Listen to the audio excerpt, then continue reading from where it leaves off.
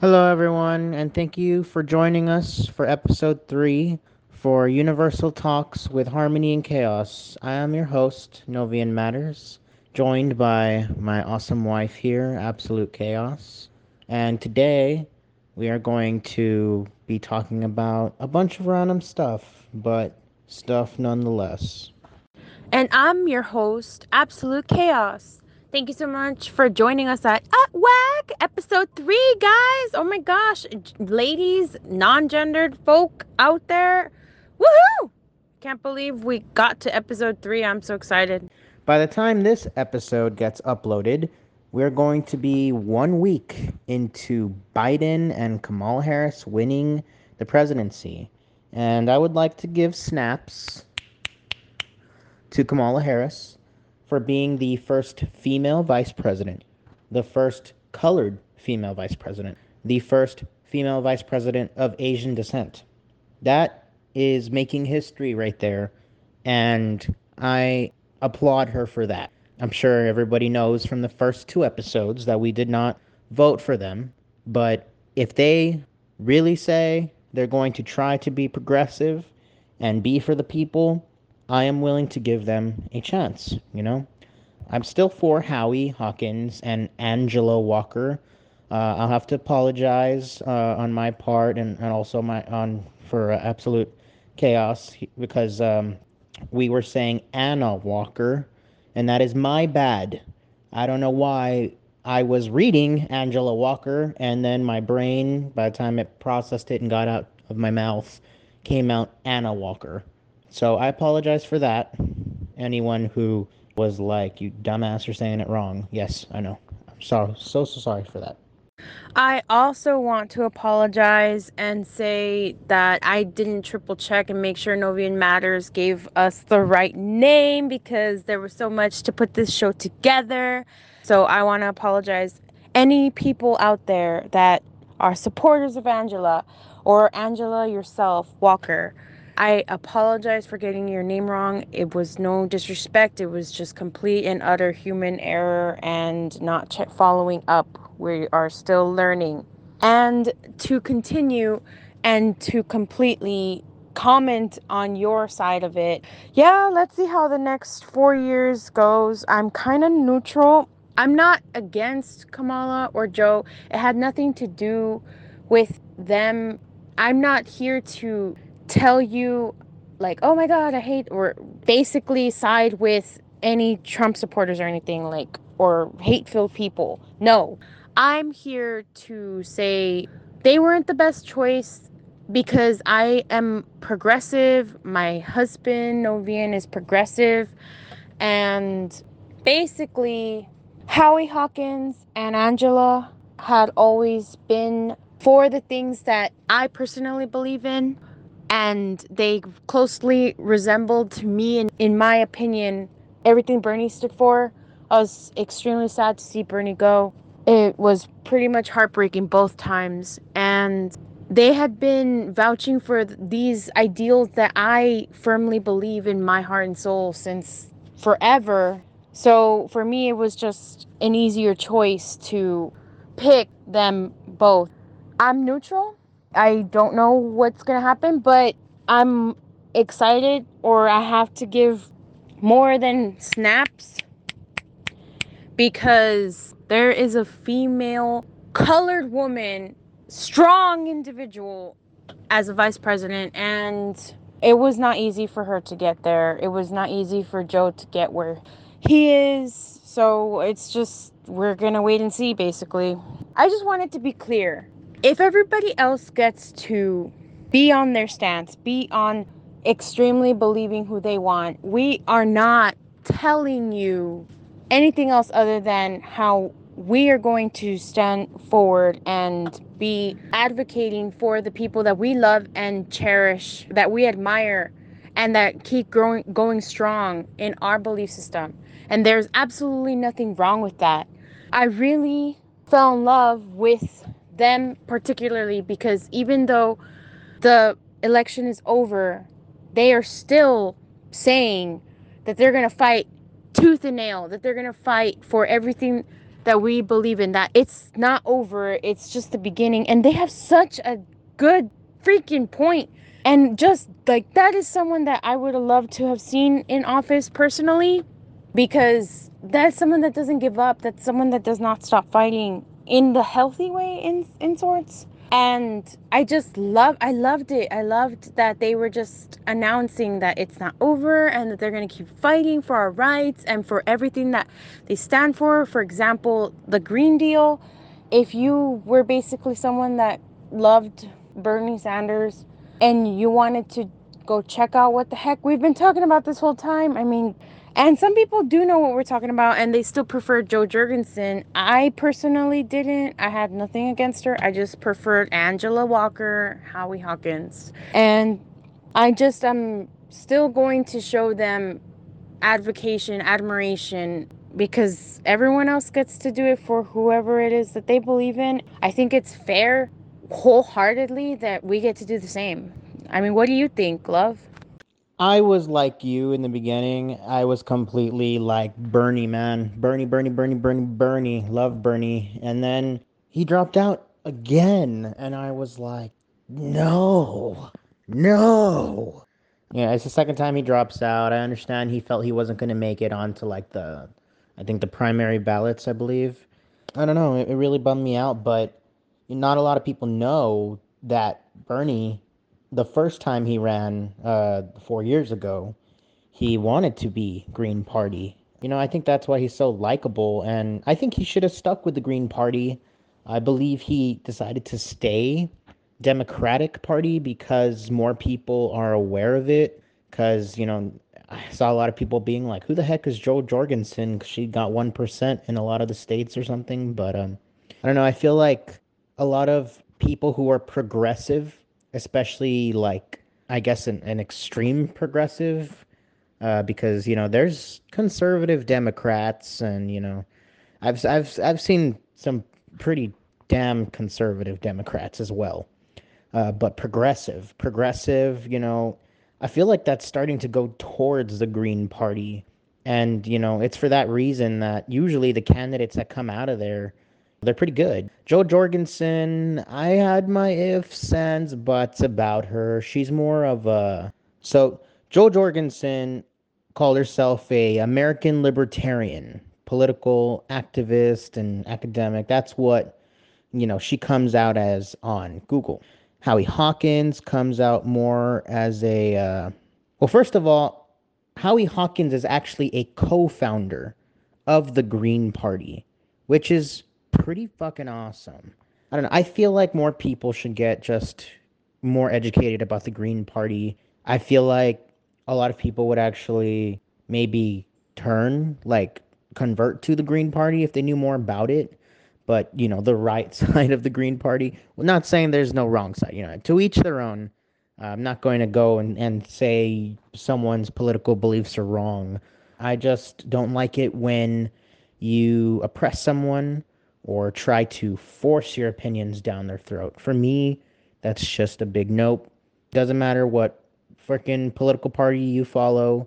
It doesn't matter what freaking religion you are. If you are going to be an oppressive piece of shit, oh, just get away from me.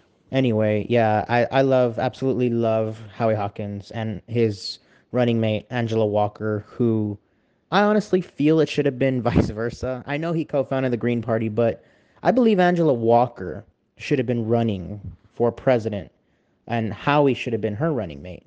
I'm not saying they both haven't accomplished great things, but so many people, it never happens. We finally have a female vice president. That's progress. I would love to see a female president. And what's more, I would love to see a female colored president like Angela Walker. I feel like I'm not sure what it is why men or people get so damn threatened of a woman in power, but Jesus Christ, it's not gonna kill you. Get over it. Grow a pair, guys, if you're really out there trying to be sexist and stuff. Like, why are you so threatened by a woman in power? What is going to happen? Are you afraid she's going to treat you the way you treat other women? That's my question of why they get so damn scared. I don't know. No, no, it's not about I don't know. You have such a point. It's not even just males. There are people in America, no matter what gender, that simply do not believe there should be a female as a president. And it's just like, why are you so threatened by someone other than a male being president? It's just shocking to me. And I think you have such another amazing point. If people found out more about the individual candidates and found out what they were about, they might side more with George Oregon or the green side. Everyone's like blue, green, like Republican, Democrat, and well, what about voting for the person that you individually believe their beliefs? Things change. Once upon a time, the Democratic Party was all, like, not about the things that it is about now. And once upon a time, the Republican Party was about the things that everyone would that we like, or that people that we agree with would love. And that changed. The Independent Party came to be also. And as far as I'm aware, I will update the audience. I will update you guys as the listeners. All they've ever been is progressive. I could be wrong. And I just think that the individual candidate should be considered. If the individual candidate is like, well, I'm doing this political party, but I believe in all of this. That's the thing. That we're voting for the person that similarly scopes and views what issues are going on right now. I cannot imagine how we're going to go from here. In a good way though. I cannot imagine. I'm just neutral and I'm excited. I'm many things. But if there's anything I for damn sure am, is fucking happy, relieved, and prepared for the next 4 years. Because those people that are filled with oppressive minds, that are filled with hate, that are filled with bullying, the same people we cannot stand. They are just incessant on making threats, on bringing the rest of the world down, or the rest of America, the rest of the land. And I'm not going to stand for it either.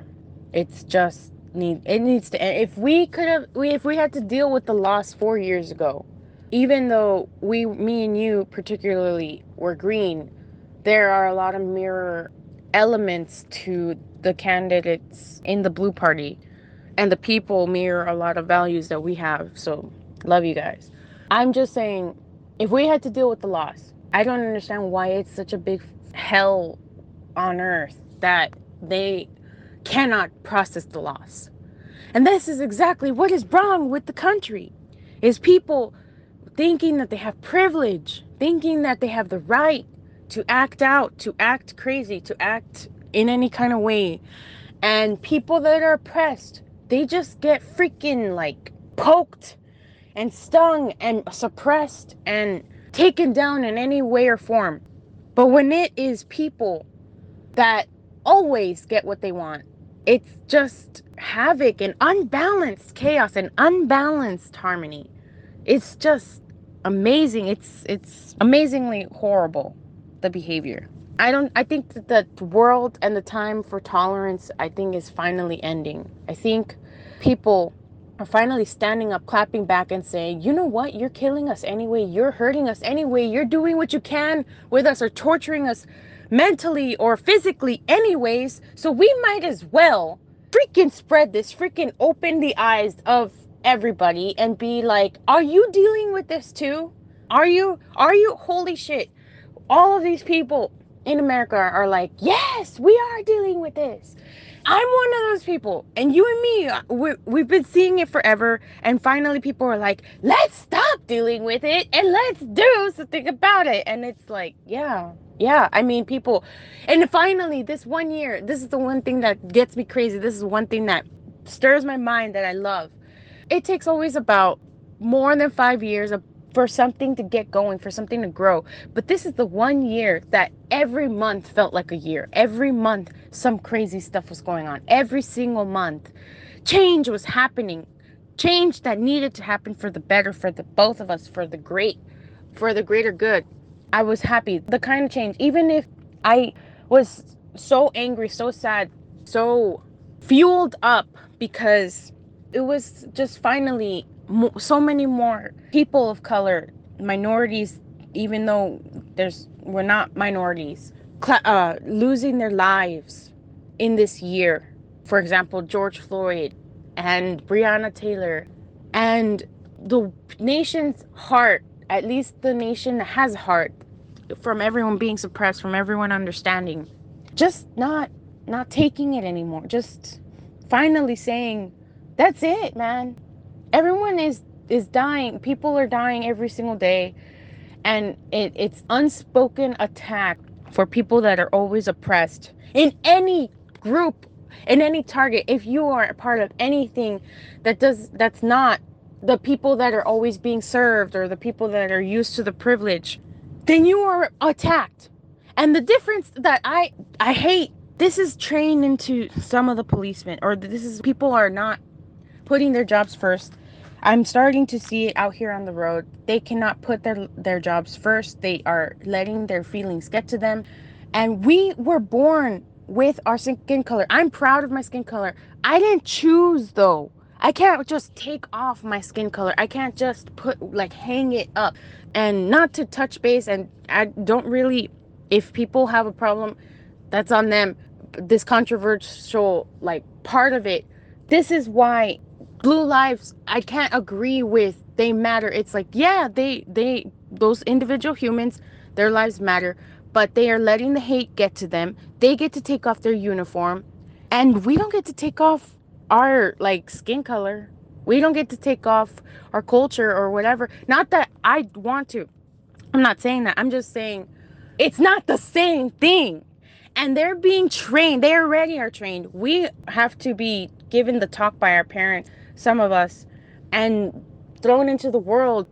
Sharks are attacking us as we get into adulthood, and we have to learn one of the worst ways sometimes in bad situations, that this is how the world works, or America. They are trained in the police academy. They are trained for specific situations. And the sucky part is, I've seen in some of the parts of the internet out there that in the old days, when they were using examples in the books of training, it was people of color that were being shown. It was subliminal racism. It was bad. I'm so excited. I'm so neutral. I'm so many things, feeling many things in my being as to what's going to come of this presidency, what's going to happen in the next 4 years. How are we going to heal as a country? This is just the start. Getting him out, if anything. I'm feeling all of these things. I completely am with you. I will leave that subject aside for another episode. I wanted to introduce a beautiful segment in this episode that we'll be sporadically bringing about, and we might only have time for one story of the segment, which is, I'm going to start it. I want to have more than one episode on this, but I understand we're not scripted like everybody, so it'll be on days where it's we remember. And this segment I want to introduce is called Dream Journals. The topic of the segment is going to be very vivid dreams, maybe even lucid dreaming. And if you, or you particular, the listeners, have had vivid dreams, write us in on our Gmail, or write into the show, write into our Facebook. Find us individually on Instagram. I'll be posting a particular post for responses, and we'll give you guys shout outs. We'll give you guys praise and see your different dreams. And I'm going to particularly talk about one dream that I had oddly, eerily, amazingly, mystically the night before you left for the end of our trip in Chicago. It was November 2nd into November 3rd. It was the end of Halloween just ended, Sewing just ended, the Day of the Dead just happened. So much magic or mystery or mysticalness in the air. To top it off, on the societal side, one of the most life-changing on the right side history elections was going to happen, was going to finish on November 3rd. So I'm going to start the dream. Real quick, before you start that segment, I just wanted to add that you have such a point about what you were saying before. I don't know if I'm repeating myself here, but I believe that the police or people of authority, they should be getting mental health screenings before and after in that job. And yeah, I agree. I I I don't think Blue Lives Matter is a valid agreement in my opinion because blue is not a skin color. They want respect for the job. I believe there's good cops. I think I've already said this. I believe in good cops. But those bad cops, the corrupt ones, that I can't pronounce his last name, Derek Chav, I don't know what, the asshole that killed George Floyd, who fucking made $1 million bail somehow. He should be freaking sitting in jail right now. The officers that killed Breonna Taylor should be sitting in jail right now. There's a lot of injustice in the world, and it starts with authority too because they're supposed to protect and serve, not have more power than the citizens. I think if you're going to be a biased individual, if you're not going to be fair, do what you were taught to do, which is everyone is innocent until proven guilty. You're not going to freaking put a gun in my face or something. I don't know. There's a lot of controversy with Blue Lives, but I have nothing against the good police, man. I have nothing against them. I know some really good police officers, so I have nothing against them, but the ones that are ruining it for everybody else, I can't agree with. Fortunately, they make all the cops look bad. Now everybody doesn't trust any cops, and I can admit myself that every now and then I get a little hesitant with some cops around. That's just because people discriminate, and it's kind of sad. Like, I can honestly say I've been pulled over, and when I've been pulled over, officers that speak to me, they like subconsciously have their hands on their guns. It kind of sucks. You don't too often see them do that with a white person. It happens. I'm not going to say there hasn't been any white people killed by cops. Of course there has. That's the problem. Why are cops killing people in the first place? If there is any other way, they're giving tasers and stuff. I'm pretty sure, most officers have partners. I'm pretty sure if two tasers shot someone, that could take them down. If one taser doesn't do it, maybe two. I feel like there's just alternatives that can be done. And I think that it's a lot of this stuff that happens that a lot of countries have their eyes on America. And a lot of I've spoken to some people that we know, friends or family or on the other side in the past, that they said America looks like they're having a shit show. They actually have avoided coming over here, saying, well, I don't know if I want to go over there. It doesn't, America doesn't look that friendly. It doesn't look that safe. It's funny because I always hear people saying, oh, Mexico's not safe. Don't go over there. They're over there going, let's not go to America. It's not that safe right now. To me, that says something. So much for the American dream, huh? Anyway, let's get started on that dream journal segment. I really would love to hear about your dream. I'm so sorry for taking some time. No, don't apologize whatsoever. You needed to state your opinion. Also, I completely agree, and I'm just glad that you had some commentary before we start the next segment. So, going right into it, before I go right into it, I want to give some pre-context. I just want to say that not story, but it's a story, but it's a dream that I had the night before November 3rd, and it was in the same like timeline, time area, whatever you want to call it, week, days, from whatever spectrum of spirituality, religion, or just holiday you believe in. Halloween just ended, Day of the Dead was there, Samhain, the election on the political end, just reminding everybody and giving some pre-context. And when I was younger, I was told or kind of mouth fed the hate to believe that snakes are evil and they represent ugly and evil things, and For a really long time, I didn't know how to feel about it. I didn't want to call my parents liars or any members of my family, but I also had my own opinions. At first, I obeyed or I stayed away from snakes. If I ever came across one, I just kind of like stared at it. I didn't try to hurt it or do anything. I would, in the moment, would stay neutral. So later on in life, as an adult or as I grew up, I came across a museum I used to go to when I was a child, not a child, sorry, when I was a preteen. There was this snake called Binky, and I petted the snake, and it wasn't evil or scary or anything. I just was happy with myself as a personal goal because I faced a snake and I didn't immediately hate it or feel anything towards it. I was neutral. I gave it a chance, this particular snake. So I stopped going to the museum. I put them in the back of my mind.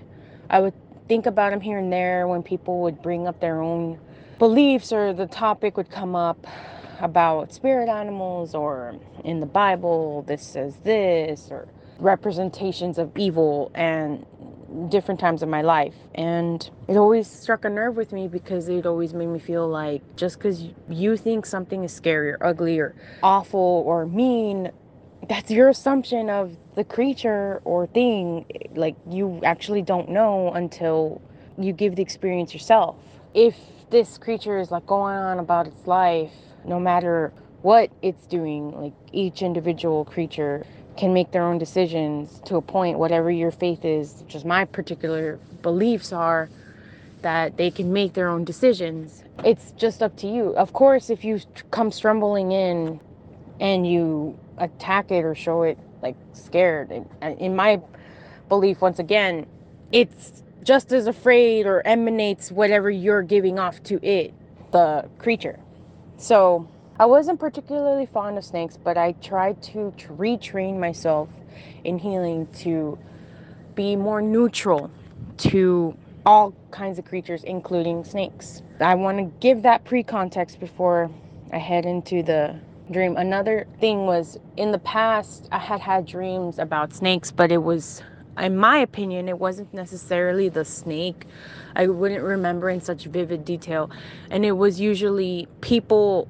The snake was, in those dreams, just a warning, like, a person is pretending to be something they're not or whatever. And then something would happen in my life later, like days after the dream, and I was like, oh, it totally, the face was revealed or whatever.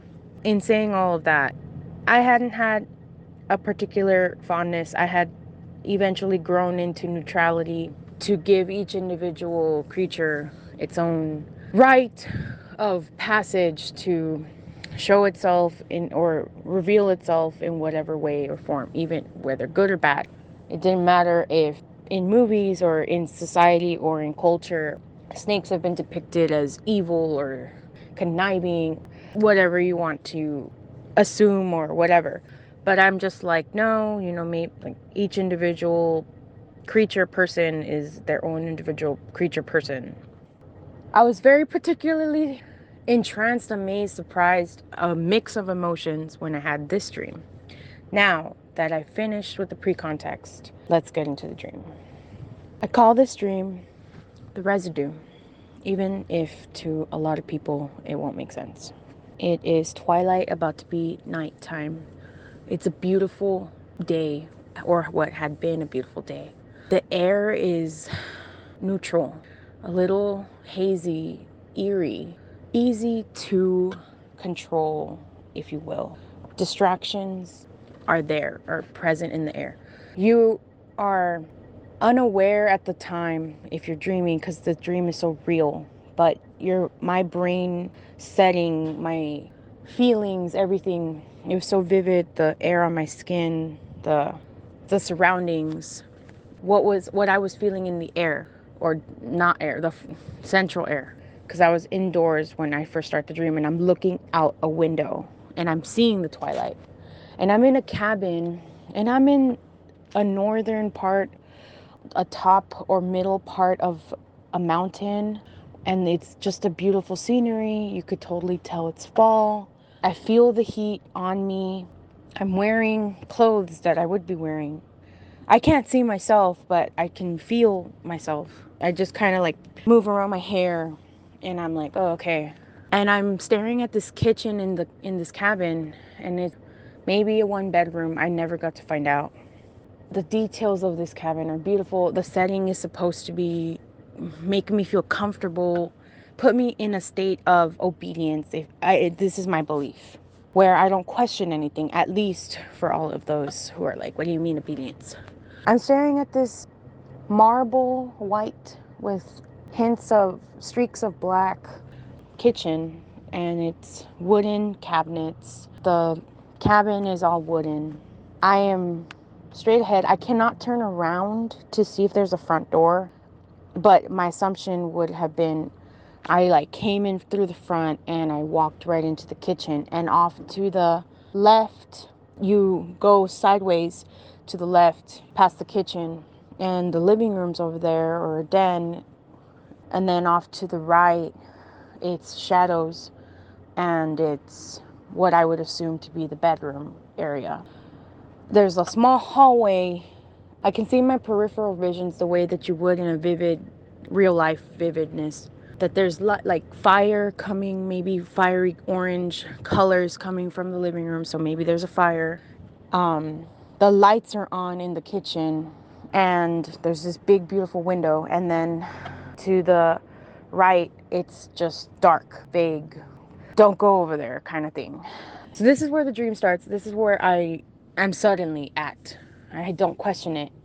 And it's supposed to emanate a serene, blissful, beautiful evening. Even though that's what I'm supposed to be feeling, I'm questioning it. In the back of my mind, I'm just thinking, where am I? Why am I here? Usually I don't question in other dreams, but I started to learn how to lucid dream, which is something that I've been trying to do here and there. Sometimes I get there, sometimes I don't. So I'm trying to move around. I'm trying to see if there's a front door. I'm trying to look at my surroundings, and I realize that I can't. But the moment that I realize that I can't, someone steps from the shadows out into the kitchen light from the bedroom. And it is what is supposed to be my uncle, but there's something incredibly wrong with him. He's wearing a black polo short sleeve, which is odd, and I notated that in my brain. He's wearing a white cap, no insignia on the cap, which so it should have had some kind of insignia of sports team, but it didn't. It was just a white blank cap emanating a sports cap. And he's wearing pale khaki shorts, black shoes with the rim of the shoes white. I just stare at him a little bit because I can't tell if it's trying to emanate like if he's dressed normal, like everything's okay, everything's normal, stop questioning. And another pre-context thing that I'm going to say about this dream is every single time I started to rebel, every single time I started to argue, every single time I started to question, even in my mind, I would be very surprised to find that something would come up forward to me. Something would present itself, something suddenly happened, or a question or something was needed of me. So that's another pre-context. Okay. He comes into the living room and he says, "Hey," to me. And I say, "Hey, Dio, uncle." And I was like, "What's up? You called me here." And he says, "Yes." And I see him start to move, and he's moving in this weird, disorderly way. I see that his skin is extra pale.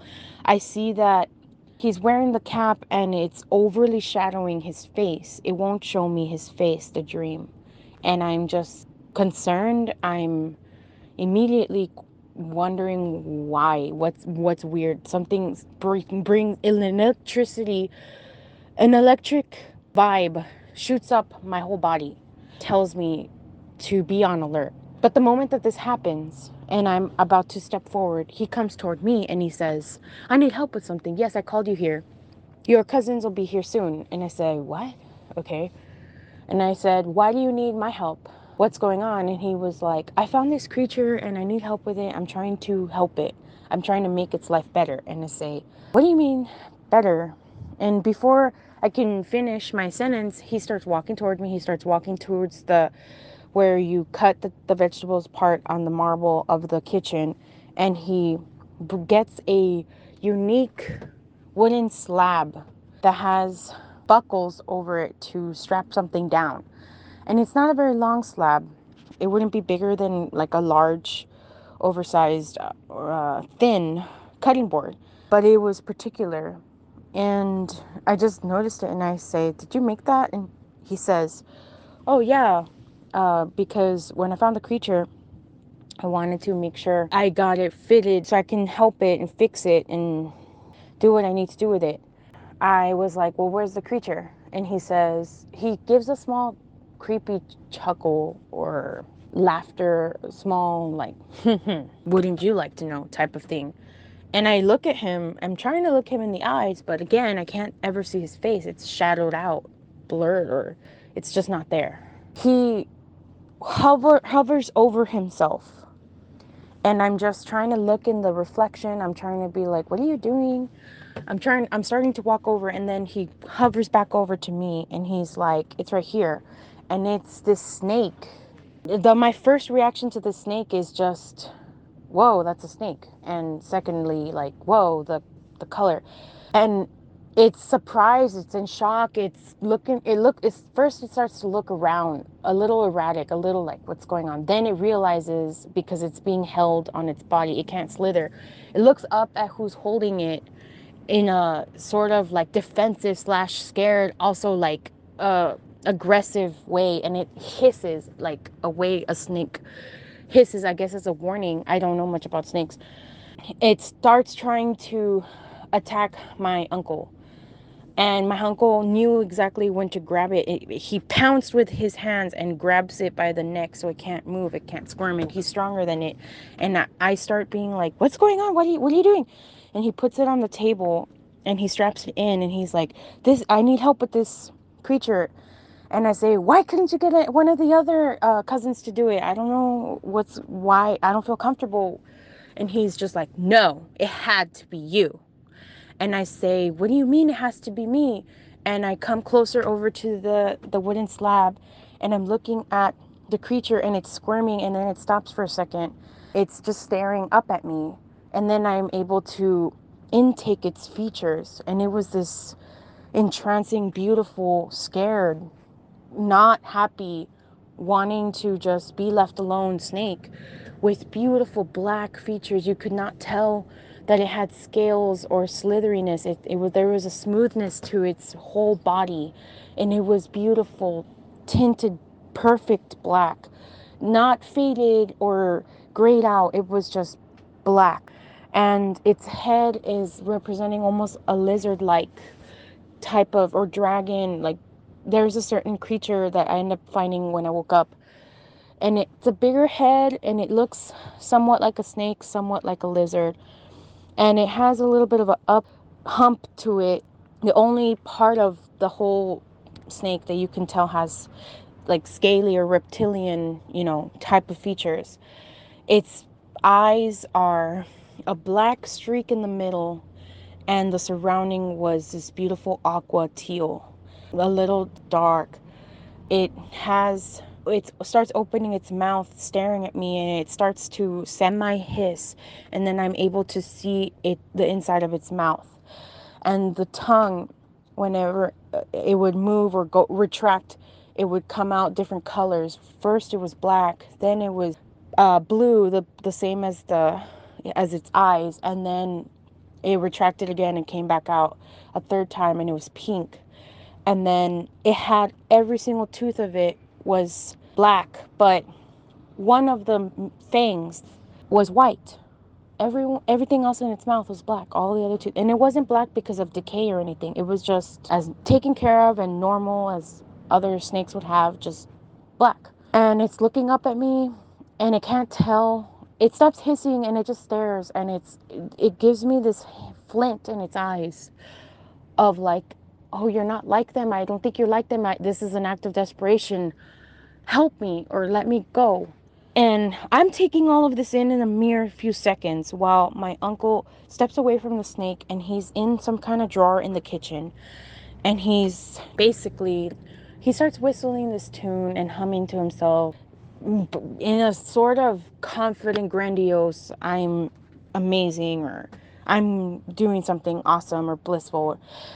And he's trying to normalize the whole situation, but nothing about the situation, even as mundane or normal or dull as it could feel, was normal. Something was screaming in my head to stop getting sucked in. I walked right over to him and I was like, "Why do you need my help?" And he was like, "I have to help it. I need to do something. I need to go grab some more supplies." And he was in the bedroom. And I'm like, "Okay." And he's like, "And you're going to have to help me hold it, or only you can." And I say, "I don't feel comfortable about this. You know how my mom is about snakes and everything we've been told about snakes. Like, this is just odd." He puts everything he has down, and I hadn't noticed. It doesn't show me. I'm just looking straight at his non-face. And he gets very angry and he slams his fists on the marble table of the kitchen and he says, "You are the only one that can help me. I did not ask you up here for any other reason, and you will do as I say. Stop. I'm your uncle." As soon as he said that, when I was younger, pretext real quick, I didn't really question authorities, I didn't really question this particular uncle or others, but one thing I knew was that this uncle in real life, he would not talk so loud. Secondly, another pretext, I usually, if I was in real life and I was seeing this snake, I would not react the way that I did in the dream. I wouldn't be so neutral. I wouldn't be so mundane. At least I don't believe I would. When my instant reaction was to the snake to almost protect it or hover over it or not partake in whatever is going on, I knew then, right then and there, everything about this was dead wrong. I remembered hints of how my uncle should be and that this was not my uncle at this moment. He stops himself because I guess he's studying me, even because there must be a face through that shade of black covering the real pretender. And he is like, "I'm sorry for outbursting. It's just that you're the only one that's here and everyone hasn't gotten here. And I just need you. You care about creatures. And I know that your cousins are going to be rougher on the edges." And I didn't have a moment to speak. He turns around and goes to the bedroom. And I thought that was really odd. And I move. As soon as he left, I move. I grab the snake. I start like petting it. And I guess it felt my energy and I guess it was freaking out. It didn't think I was trying to help it. So I unbuckle the belts and I start trying to grab it, and it's frantic in my like arms, and it starts biting me all over my chest. And this is why the dream was so vivid, because I felt every single bite. The first one was the one that hurt the most, and I was like, "Ah." I guess they heard in the bedroom what was going on, because I'm telling the snake, "It's okay, it's okay, I'm trying to help you. I don't know what's going on." And I'm holding it like butter, and I'm trying to make my way to what my feet believe is the front door. And I come around the kitchen, and then I hear them both. My uncle comes back out, and he has jars, these little weird jars, the little brown plugs. And I'm just like, "What are you doing with those?" And he's like, "Why did you let go of the snake?" And he was like, "It's still biting me, and it's starting to stop biting me." And then, because it got distracted, it looks over at my uncle, and it goes like the way that snakes hiss, like and it starts flaring whatever part of every single part of its body. It starts erratically moving its tail. It's not happy.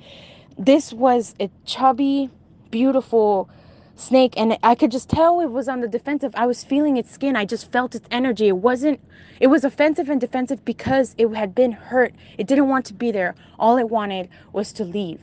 I knew this. So it's hissing at my uncle. My uncle says, "Ah, now I'm gonna have to restart." He drops the jars. They didn't crack all over the floor, which I thought was odd because it sounded like they were glass. Instead, they just fell over. He marches toward me, and I start marching toward him.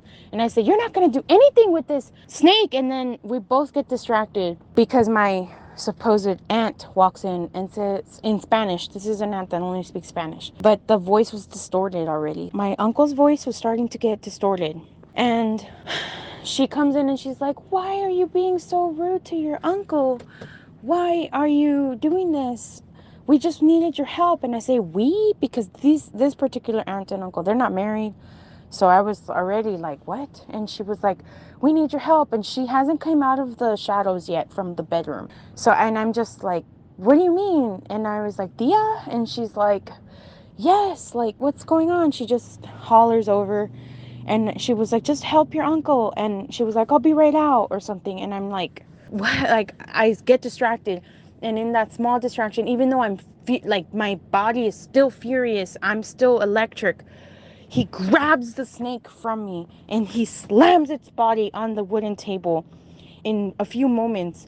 And I didn't have time. I just woke up from my bubble and I'm starting to get angry. And I walk back over to where the wooden table is and I'm about to stop him from buckling the snake again. We're basically already about to fist fight. And he says, you're going to regret that. And then she calls out again from the darkness and she was like, uncle, to him. And she says, come here. And she was like, you're not going to treat her that way. And then she says to me, you need to calm down. We're trying to help this snake. All of this is in Spanish. She's still keeping up the facade. And I'm just so blown away. And he stiffens up. He already rebuckled the snake. He's walking away. Doorbell rings. I didn't hear the doorbell, but I'm starting to walk towards the snake again because we already did a scuffle. I'm like frantically about to like release it again after everything that just occurred because my only thought is get this poor creature out of here. I don't know what beauty, I don't know what transformation they want, but whatever it is, it's not good. And the moment that I start to touch the buckle again, he stops himself and he says, your cousin is here. And she says it too. She emerges from the darkness as he was going into the bedroom. And she says, go over to the bedroom. I'll be right back, to him, all in Spanish. She comes out and she's wearing this white shirt. She's wearing these faded blue, light blue skinny jeans. And she's wearing black flats. And her hair is as orange as it could be, orangey red. And it's flaring. The color of the hair is extra colored. Not anything hair dye could do. She emerges from the darkness and her face is also faded, but she's not wearing a cap, so there's no reason why it should be. And I was like, I guess I'm dreaming. And she's, I guess, watching me about to release the snake. So she just says, as they pass each other, they give each other a glance. She says to me, oh, I guess your cousins are here. Can you please go open the door? And suddenly I'm able to look behind me or toward the front, and there's a door there. A beautiful brown with a little bit of gold door, and there's curtains on the windows. There's figures in the windows, and I'm just astounded because I didn't hear a knock. I didn't hear a doorbell. I didn't hear anything. But she says, go, let them in. And I say, okay. I just dropped my hands. I got distracted and I just listened. The electricity was in the back of my neck again, and it was starting to build of defiance of, why are you doing this? You need to not. But I'm not paying attention to it because I snap into a trance or something. So I go open the door and my cousins come inside and they greet me, or they don't even greet me actually.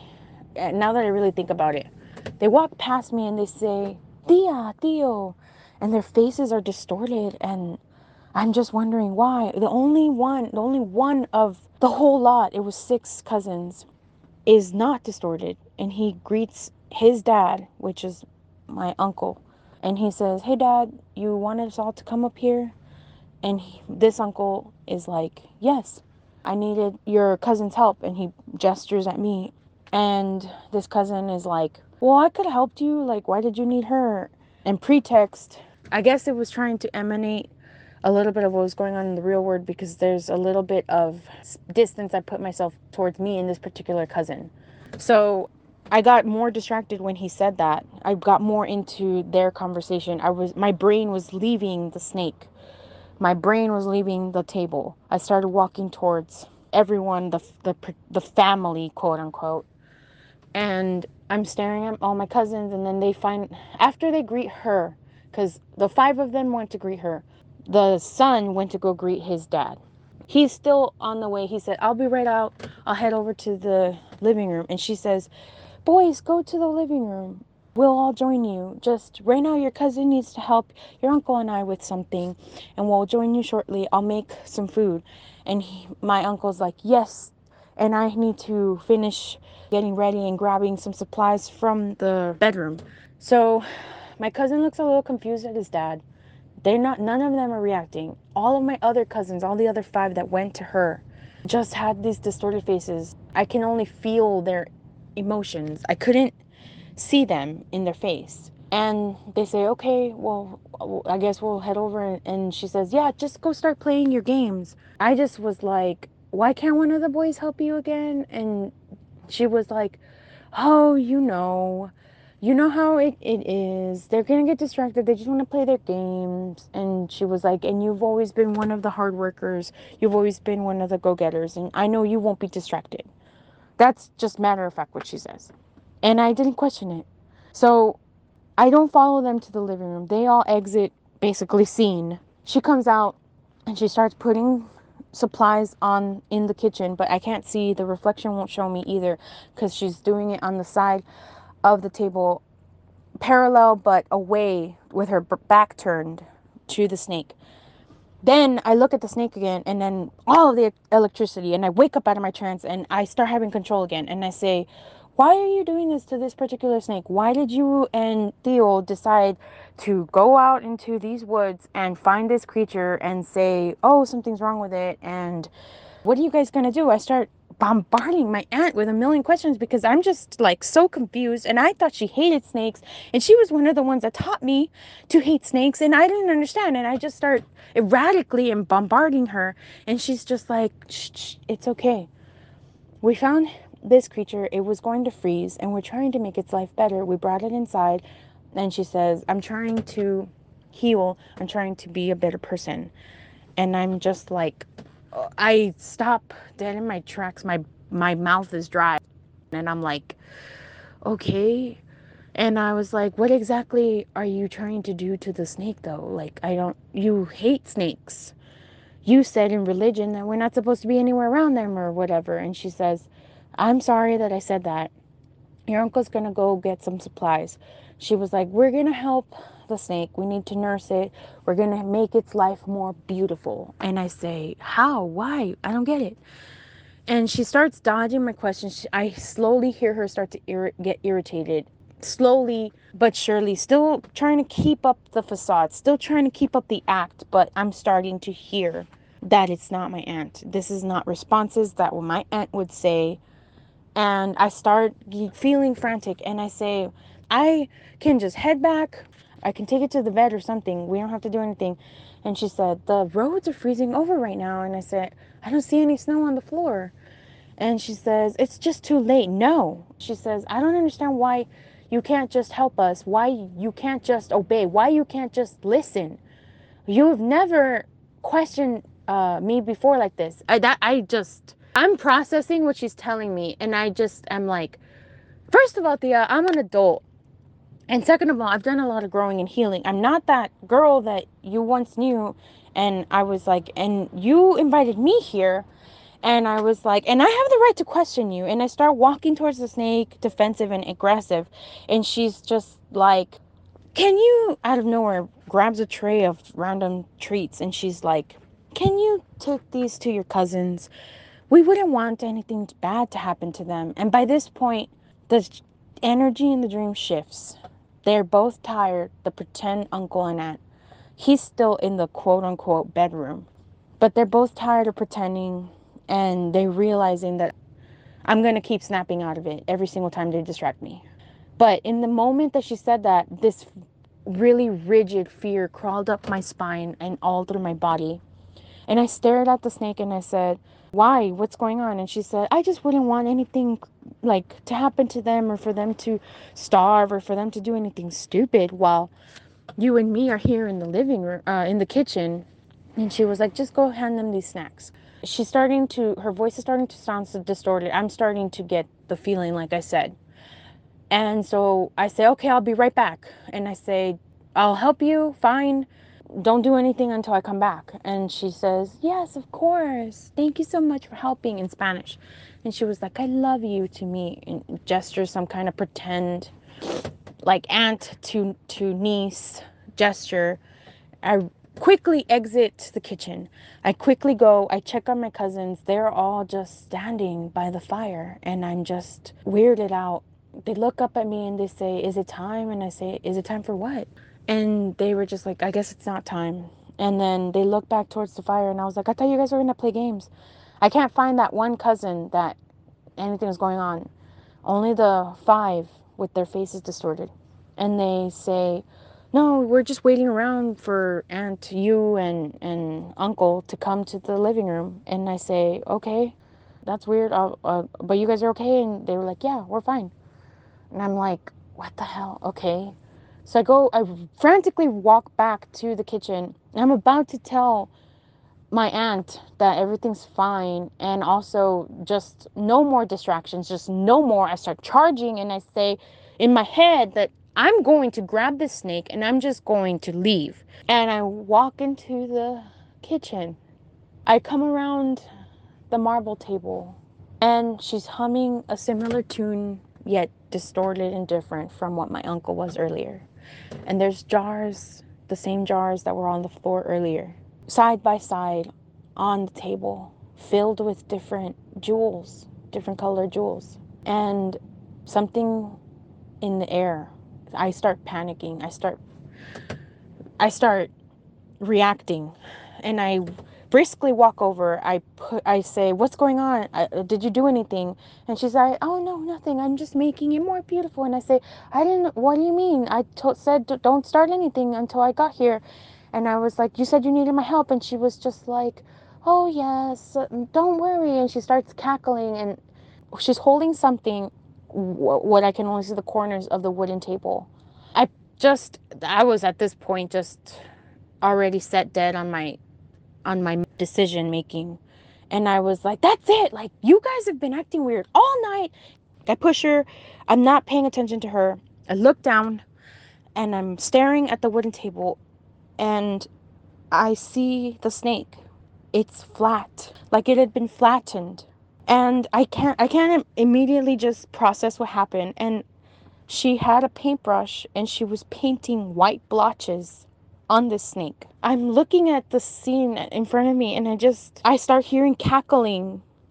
And she just was like, I made it beautiful. I made it beautiful. Do you like what I did?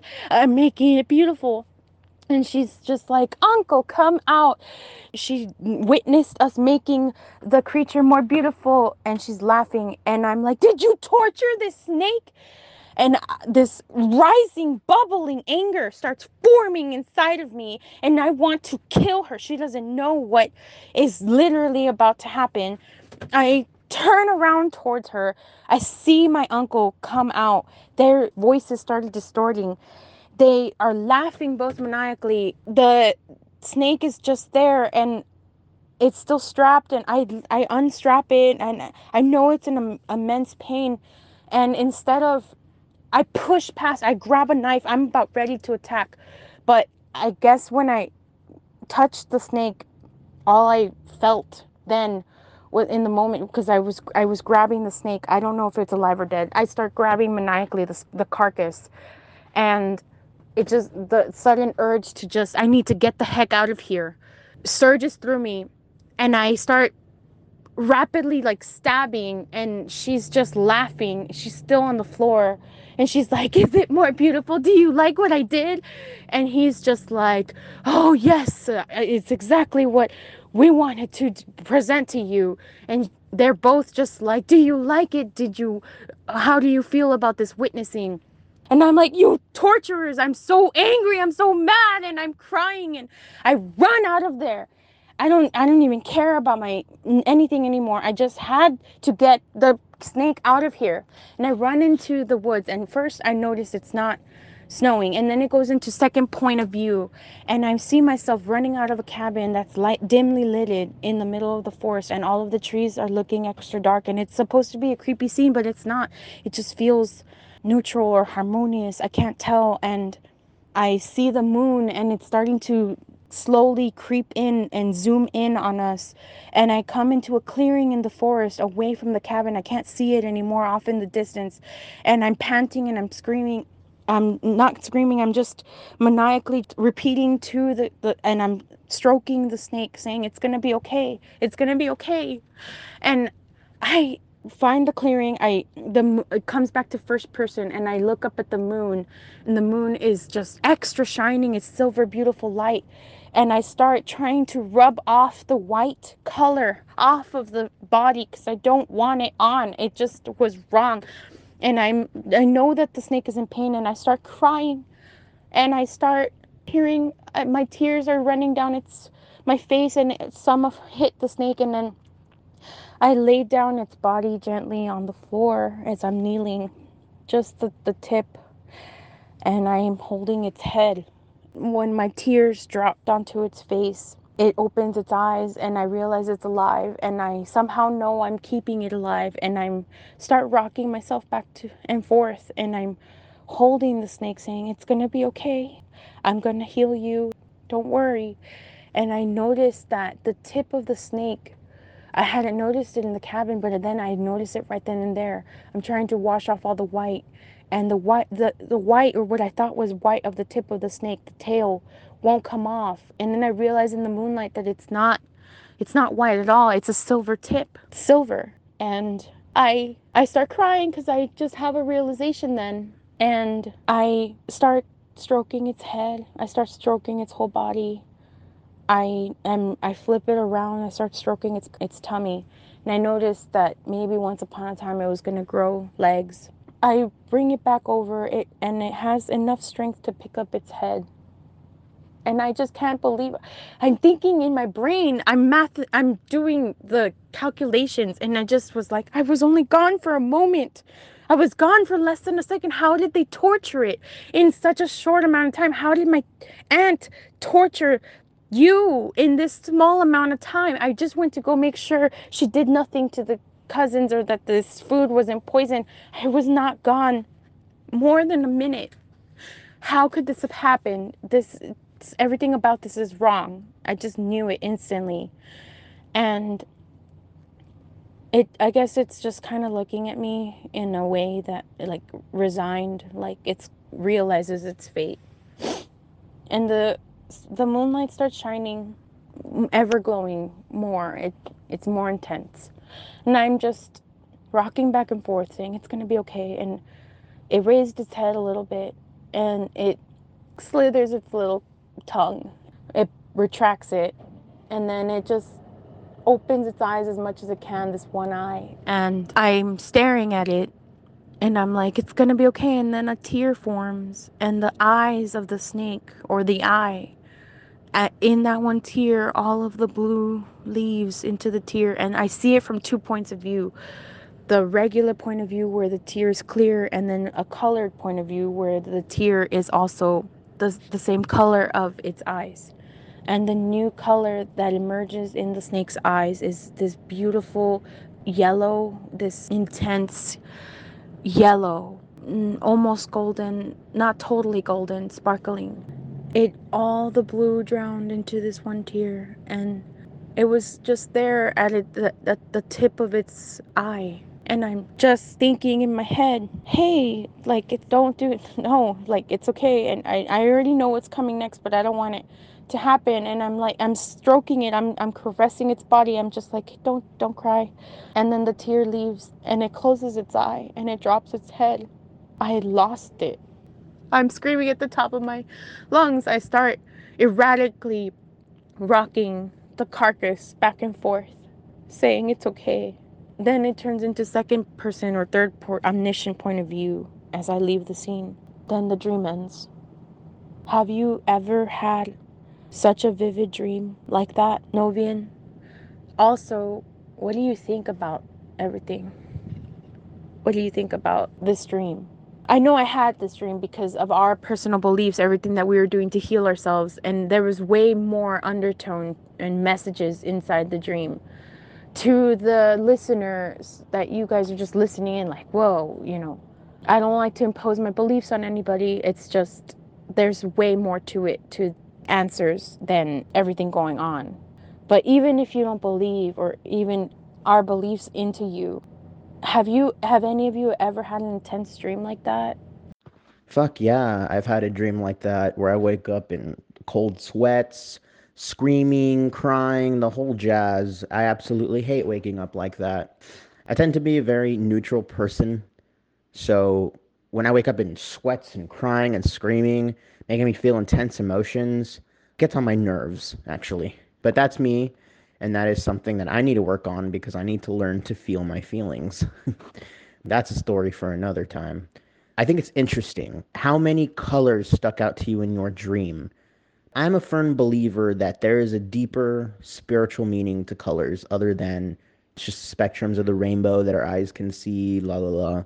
I think dreams have meaning. Like you said, like there's a deeper meaning there. I'm curious to know. You said you had a realization when you saw the silver tip of the snake. If you don't mind me asking, and if you don't mind sharing, can you give an idea of what that realization was? Did it represent someone close to you? Someone you knew? I'm sorry about my dog shaking in the background. I have my dogs here with me, our dogs.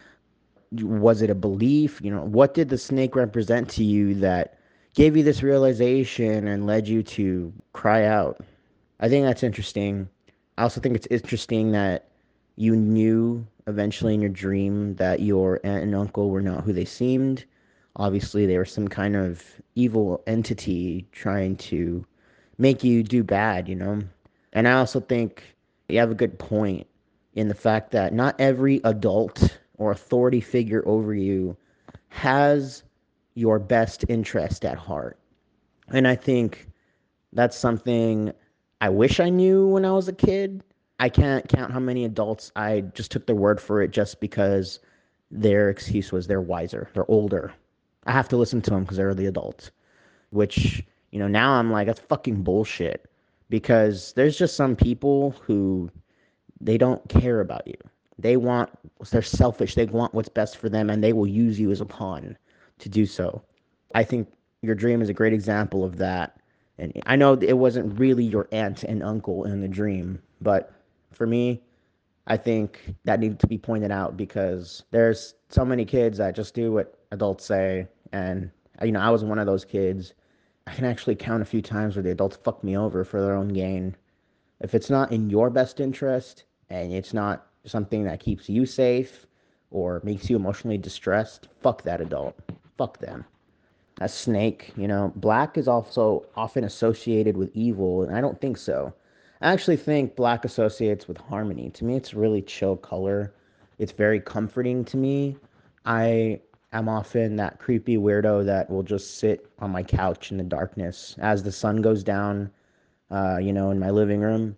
I don't have any lights on, I don't have the TV on. I'm often just listening to music or reading. Well, I don't read in the dark, listening to music, and it gets dark. I'm engulfed in darkness and I feel safe. That's for me. I know there's a lot of people who, they're not, they can't compatible with the darkness, but, maybe those people just have some chaos in them because chaos is equal to light. So, in our opinion. I don't know. There's just so many key points in your dream to touch on. It's crazy. But I'm not, a professional dream interpreter. It's just my opinion.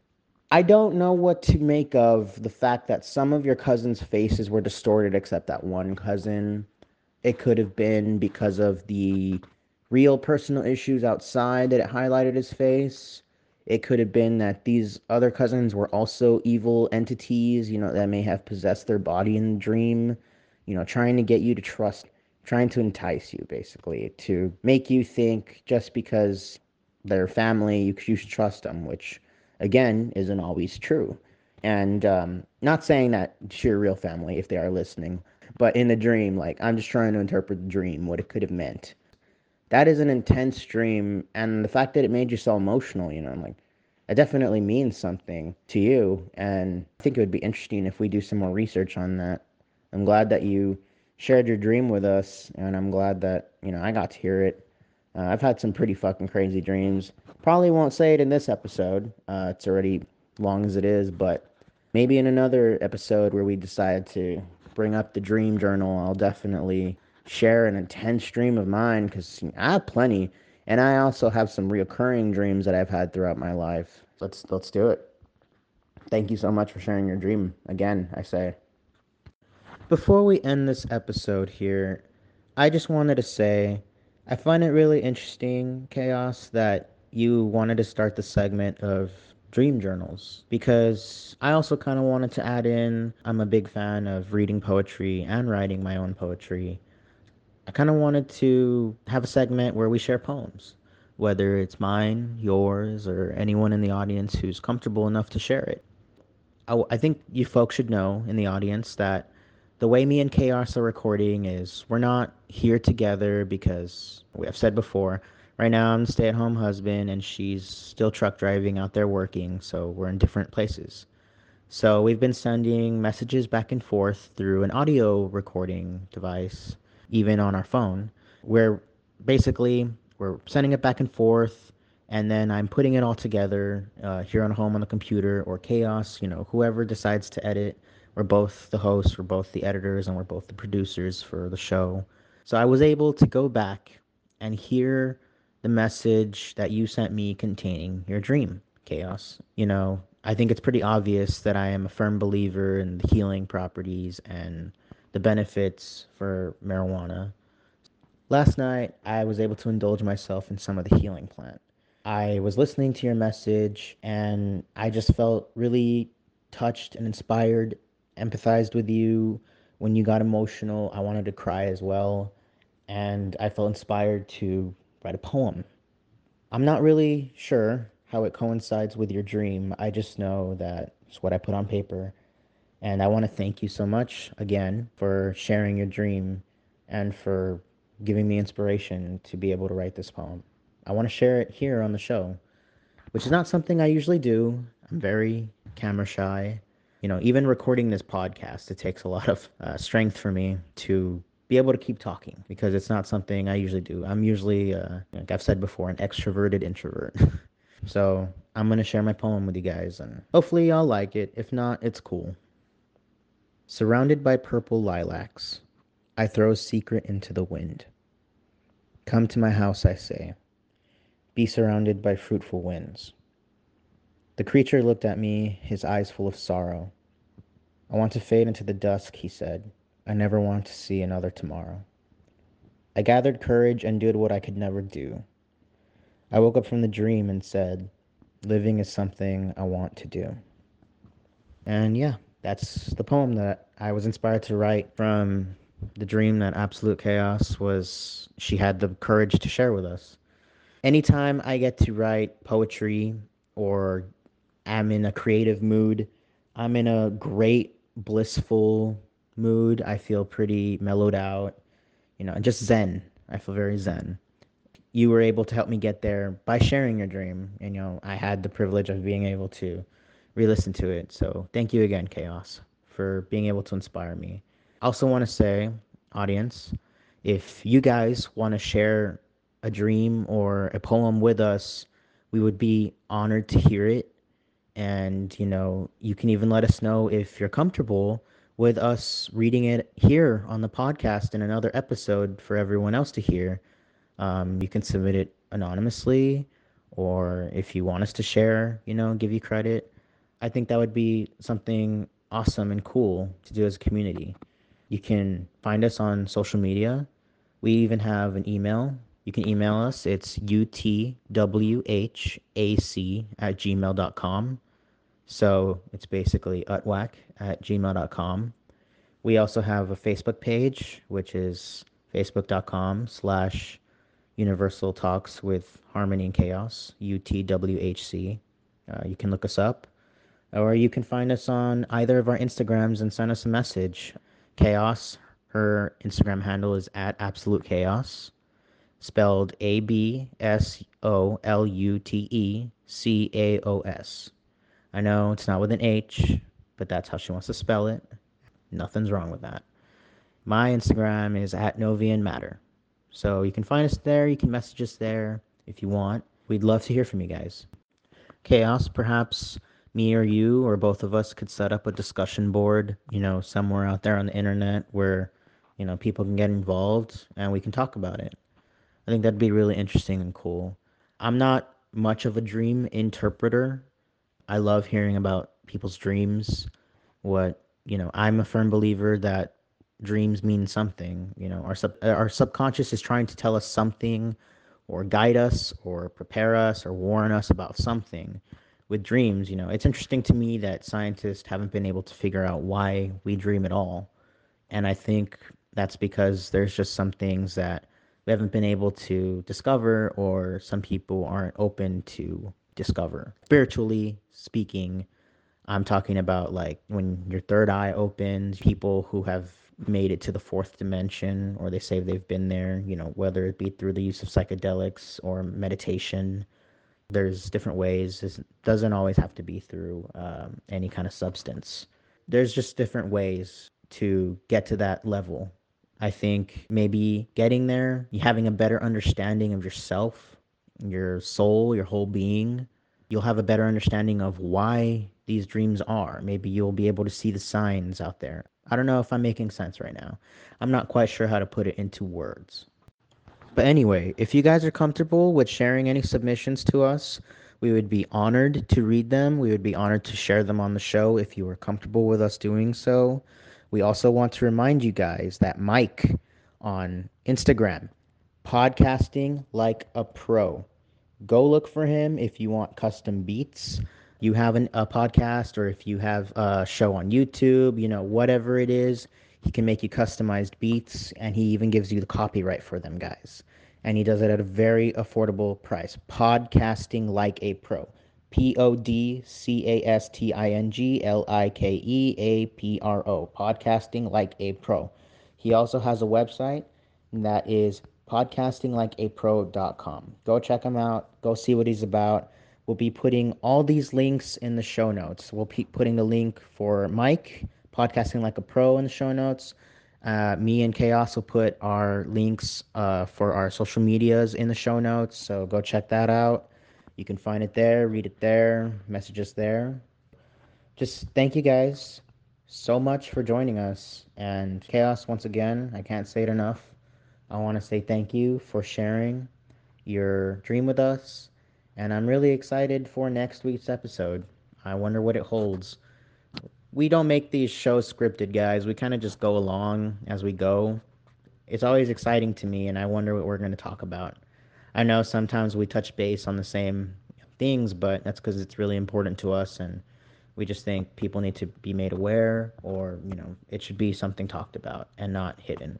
Obviously, we have the right to speak our beliefs and our opinions and our feelings freely. And we've already mentioned before, if you are offended or if you don't like it, you don't have to listen, guys. Go ahead and log off. It's a free country, apparently. Anyway, this is Novian Matter / Harmony, depending on how I'm feeling in the day. Signing off. Thank you so much, guys, for joining us for episode 3. We are beyond blown away by the support, how much people have tuned in. Honestly, we thought it was going to go slow, so we're pretty happy with progress so far. Thank you so much for listening, especially those that returned and listened to episode 2, and now hopefully will return and listen to episode 3. Shout out to y'all. You know who you are. Thank you so much for joining us on our journey, guys. This is something we wanted to do for a while. It's part of our dream to make our dreams happen. And it's awesome that you guys are going to be here for the ride. I'm glad we could share it with you. This is Novian Harmony signing off. I can't wait to hear what you got in store for us. Podcasting like a pro. Mike, so excited.